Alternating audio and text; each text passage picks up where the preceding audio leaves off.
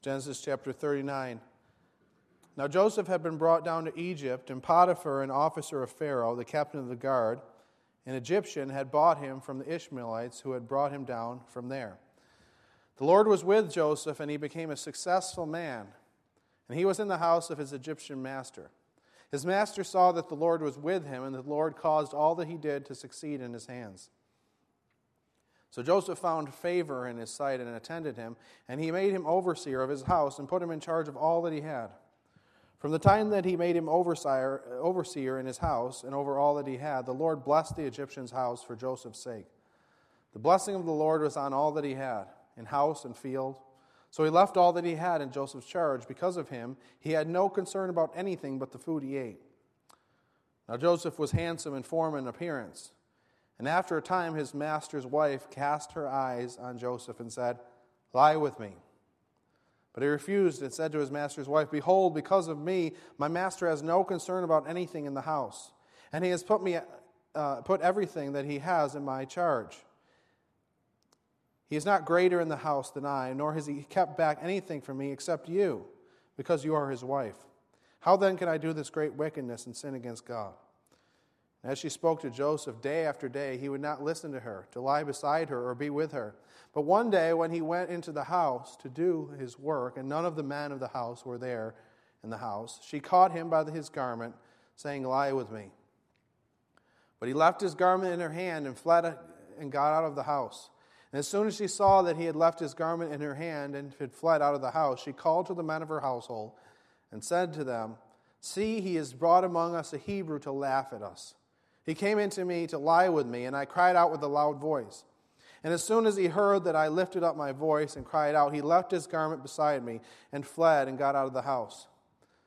Then she laid up his garment by her until his master came home. She told him the same story, saying, "The Hebrew servant whom you have brought among us came into me to laugh at me. But as soon as I lifted up my voice and cried, he left his garment beside me and fled out of the house."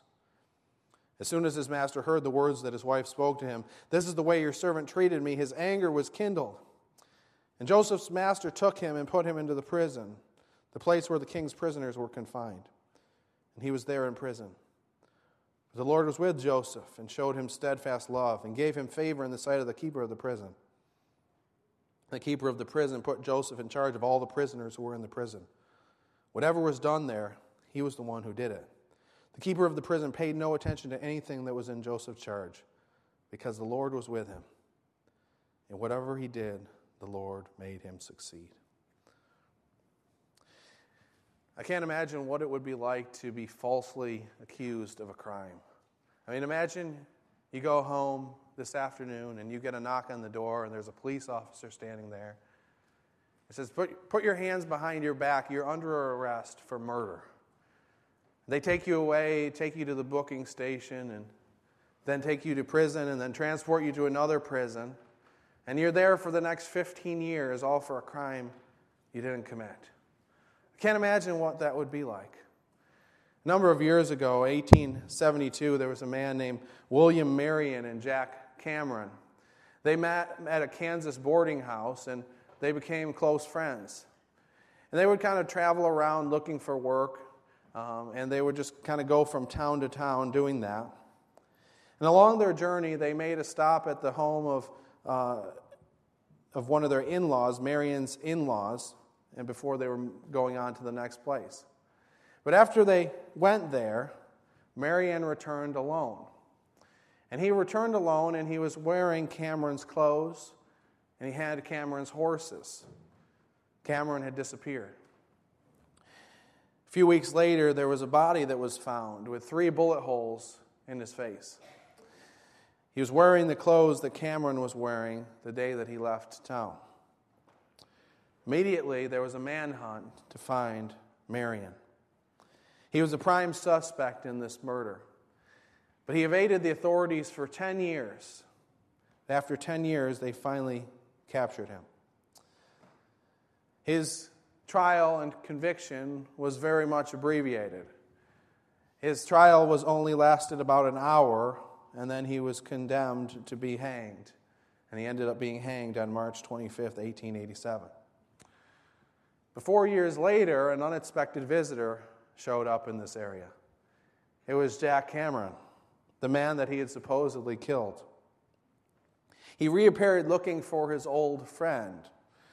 Apparently, he had gone to Mexico to avoid a shotgun wedding. His parents wanted him to marry someone he didn't want to marry. And so he gave his horses and all of his other possessions to Marion, and now he had come back to get them. Little did he know that his friend had been charged with this crime of murdering him. The only slightly positive side of the story is that 100 years after his execution, he was pardoned by the governor of Nebraska. I can't imagine what it would be like to be accused of something like that. I mean, I've been accused of little things here and there, when I was growing up and whatnot. But to be accused of something like murder or something that is really serious, and to be punished for that, I can't imagine what that would be like. I mean, what kind of things would go through your mind? God, where are you? God, I've been trying to do all the right things, and here I am being punished, even though I didn't really do anything wrong. I wonder if that's how Joseph felt. We know that Joseph was the victim of his brother's wrath. He was thrown in a pit and then sold into slavery, and now he's the victim of a spurned woman and is wrongly imprisoned. And so the question that I would like us to consider for today is, how do we make sense of this injustice? How do we deal with systems of injustice?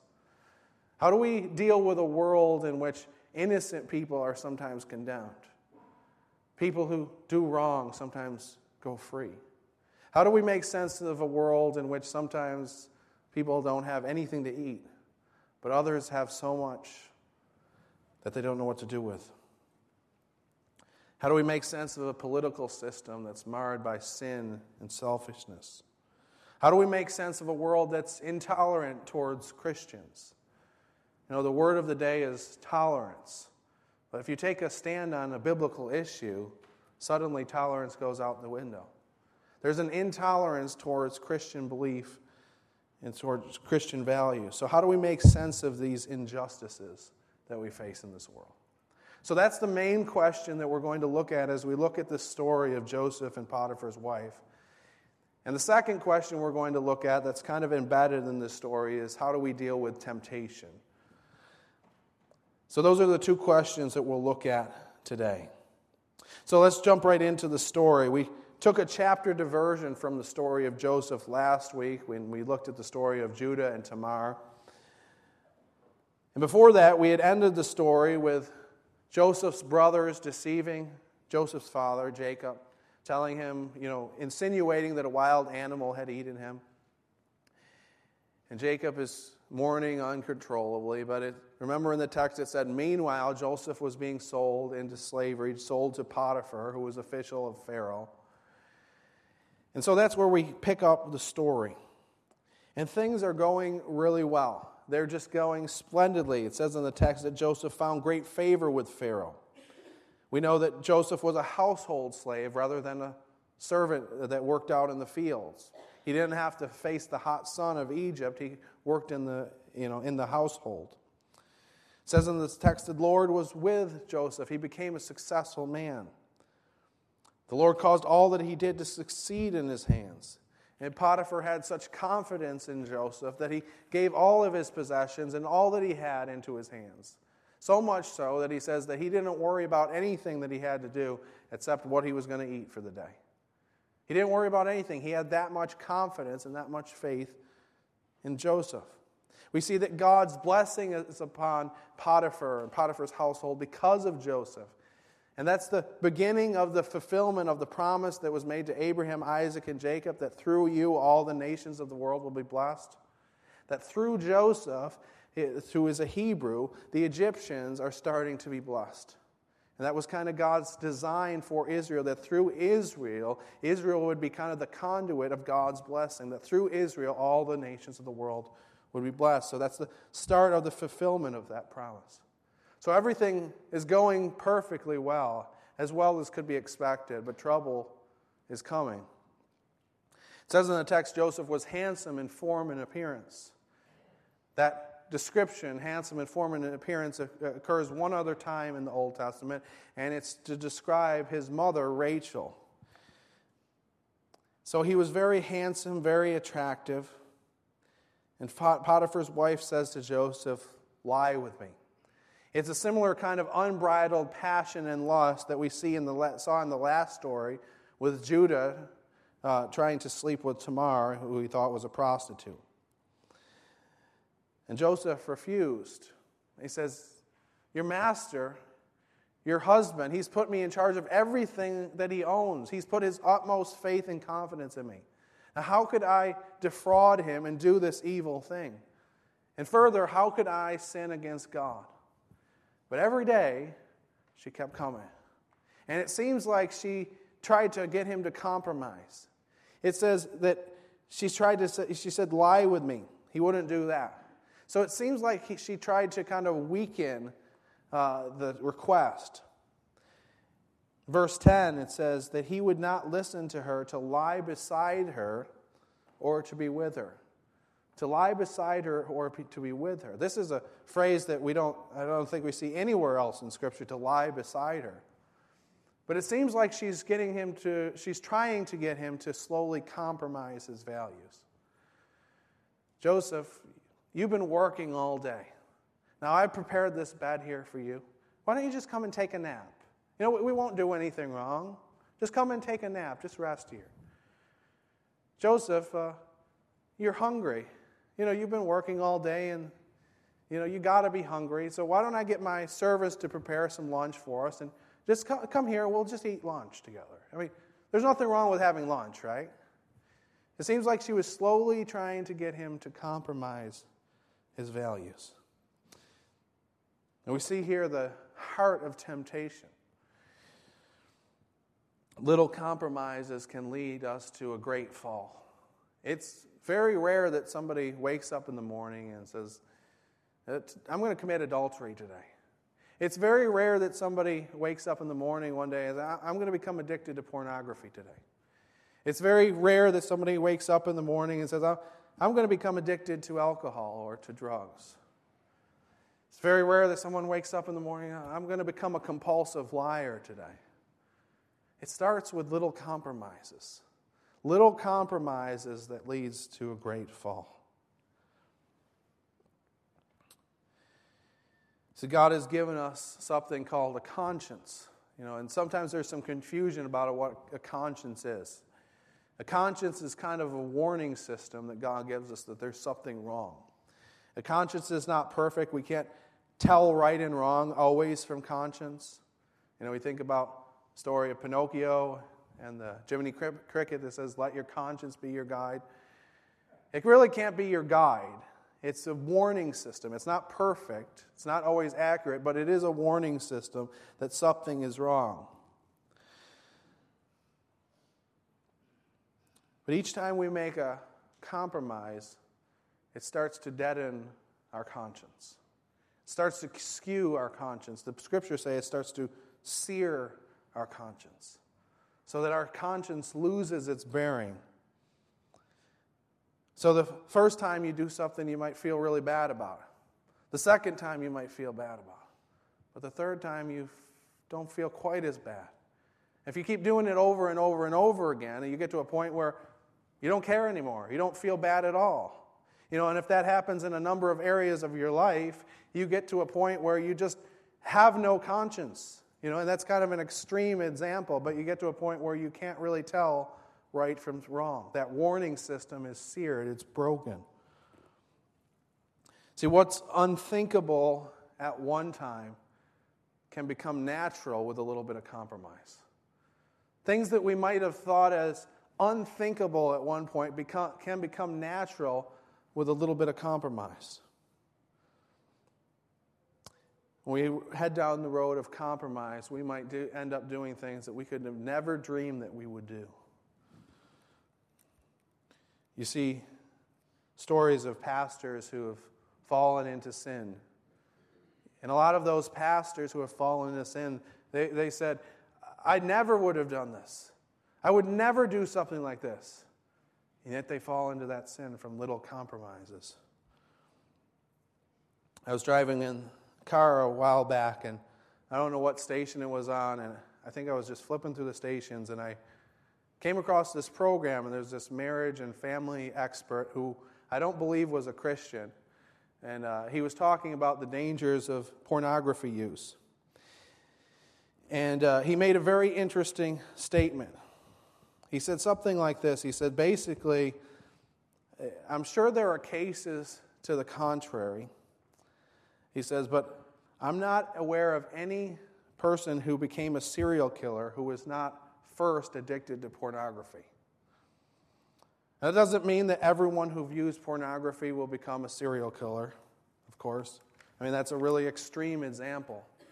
But I think it shows that one compromise that we might even consider to be small can lead to another compromise that leads to another compromise, so that we get to a point where we don't even know what right and wrong is anymore, until we're doing things that at one time we thought were unthinkable. But Joseph, he refuses to compromise. He will not lie beside her. He will not even be with her. But she comes upon him one day, and she grasps his clothing. This word for grasp is a word that's often used in context to denote violence. He probably was sitting or standing, and she came up behind him, grasped his cloak. She's fighting with him, trying to rip his clothes off. Now, at this point, he doesn't try to reason with Potiphar's wife.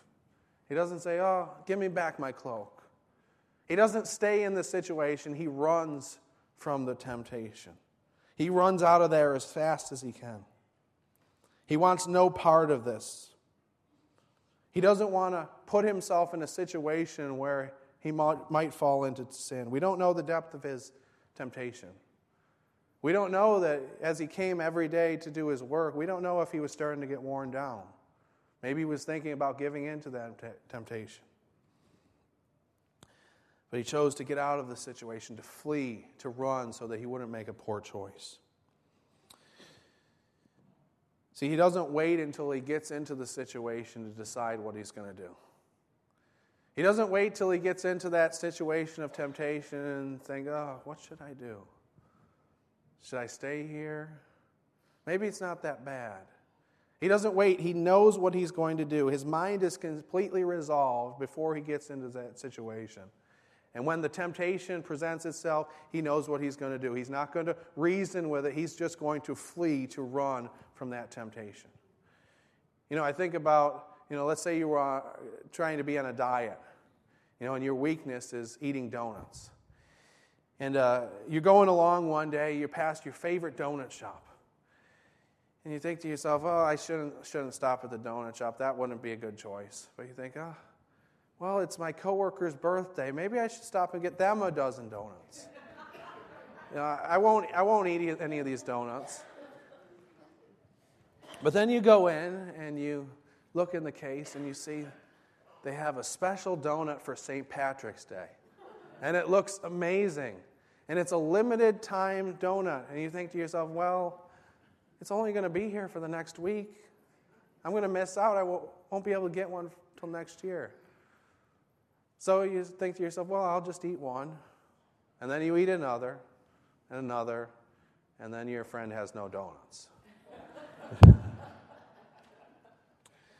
If only you would have kept driving. And I think that's the kind of heart that we need to have towards temptation. We just keep on driving. When we see it, we just keep on driving. The scriptures tell us, like Joseph did, to flee, to run from temptation, to keep on driving. We see that a number of places in Scripture. 1 Corinthians 10:14 says, therefore, my beloved, flee from idolatry. Don't try to reason with it. Don't stay in that space of temptation to say, maybe I can stand up in this place of temptation. It says, flee from idolatry. 1 Timothy 6:11, speaking of fleeing from false doctrines, quarrels, and greed, says, But as for you, O man of God, flee these things. Pursue righteousness, godliness, faith, love, steadfastness, gentleness. 2 Timothy 2:22 says, so flee youthful passions and pursue righteousness, faith, love, and peace, along with those who call on the Lord from a pure heart. Joseph had made up in his mind beforehand, and when he got into that situation, he knew what he was going to do. He was going to run from it as fast as he could. And yet while Joseph fled, we see that Potiphar's wife made up a story about him. She says that he came in to take advantage of her. She says that the garment was left beside her as if he was coming in and disrobing himself to take advantage of her. He plays upon maybe their racial prejudices, says to her servants. This Hebrew that he brought among us, he came in to laugh at me, to defraud me. And then to her husband, she says, this Hebrew you brought among us, he came in to take advantage of me, to laugh at me. And we see that Potiphar was very angry. We see his anger burned. But what's interesting about this story is the punishment that was given to Joseph. Because we see in kind of other law codes, like later in Deuteronomy when the people of Israel are given the law, we see that the punishment for an attempted rape is execution. And that's for people who are free people. Now Joseph is a slave, and if he really attempted to rape this official's wife, the punishment for that, we would presume, would be execution or death. But that's not the punishment that Joseph is given. He's put in the king's prison, which may indicate that Potiphar didn't fully believe his wife. He didn't fully believe what she was saying. But he was put in kind of an awkward situation because she had gone around and told all the servants that Joseph had done this. So what was Potiphar going to do? He couldn't just allow this to slide. It would be disgraceful to him. So we don't know for sure if Potiphar even believed the story, and we don't know if this anger was directed towards Joseph or towards his wife. But anyways, he finds himself in prison, in a place that was called the place of roundness. And ironically, just like Joseph was thrown into a pit by his brothers, which was presumably round, now he's in a prison that's also round. You know, when we looked at the story of Joseph being sold by his brothers, we could kind of understand a little bit why his brothers might have been angry at him. I mean, he seemed like a cocky, arrogant young kid, you know, and obviously what they did was wrong, but we could kind of see their side of it a little bit. But here in this story, Joseph does nothing wrong at all. He's tempted. We don't know the depth of his temptation, but he never gave in to temptation. He didn't even compromise. He refused even to lie beside her or to be with her. And yet he's treated as an evildoer. He's placed in a prison. It's just as if he had done it. He does all the right things, and yet he suffers and is punished despite his innocence. But we know, as the readers, that God is just placing him in the position that God wants him to be in. God is just arranging the circumstances so that Joseph would have an audience with the king or Pharaoh of Egypt. Because we see in the next chapter that as Joseph's able to interpret these prisoners' dreams, he eventually will gain access to the king of Egypt. And God is just positioning him and putting him in the place that God wants him to be. And we know that one day Joseph is going to rise from the prison to become second in command of all of Israel. He's going to rise from the place of roundness, this pit or prison that he's in, and God is going to uplift him. So what does that teach us about injustice? What does that teach us about living in a world that isn't fair? It teaches us that a just God can use an unjust system for his glory. A just God can use an unjust system for His glory. We see the same thing with our Lord and Savior Jesus Christ. Jesus was tempted in every way, and yet He didn't sin. And yet Jesus was condemned as an evildoer. He was condemned as being guilty. His whole trial was a sham. Pilate, we know that he said there's nothing in this man that deserves death. He washed his hands of what he did. The person that was crucified with him, one of the people that was crucified with him. So we've deserved what was happening to us, but this man, he's done nothing to deserve death. And yet Jesus, just like Joseph, was condemned. He was beaten brutally, crucified, and put in a different kind of pit or different type of prison, put in a grave. But we know that 3 days later, Jesus would be exalted, that He would come to the right hand of the Father. And because of His death, He allowed a way for anyone who believes in Him to have a relationship with Him and spend forever with Him. A just God used an unjust system for His glory. The truth is, the world we live in is not always fair.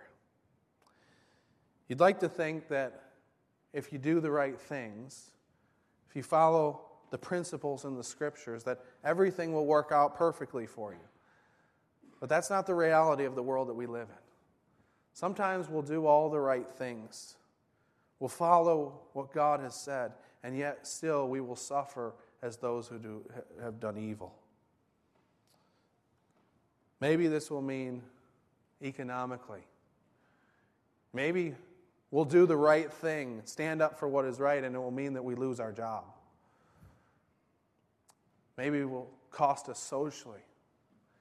We'll do the right thing, and it will cost us our friends or relationship with our family. We'll be treated as an evildoer because of who we are in following Christ. Maybe that will even be physically. Doing the right thing doesn't mean that everything will always go right for us. I mean, in the end, it does. In the end, God will make all things right. But in this physical world that we live in, this world of injustice, this world that is not fair, sometimes we can do the right things and end up being treated like evildoers, being treated as those who are guilty. Yet even when we do suffer, we can trust that God will use that circumstance, that injustice, and He'll use it for our good and for His glory. 1 Peter 4, verse 12 says this, "Beloved, do not be surprised at the fiery trial when it comes upon you to test you, as though something strange were happening to you.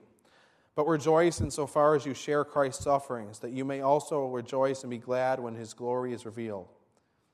If you are insulted for the name of Christ, you are blessed, because the Spirit of glory and of God rests upon you. But let none of you suffer as a murderer or a thief or an evildoer or as a meddler. Yet if anyone suffers as a Christian, let him not be ashamed, but let him glorify God in that name.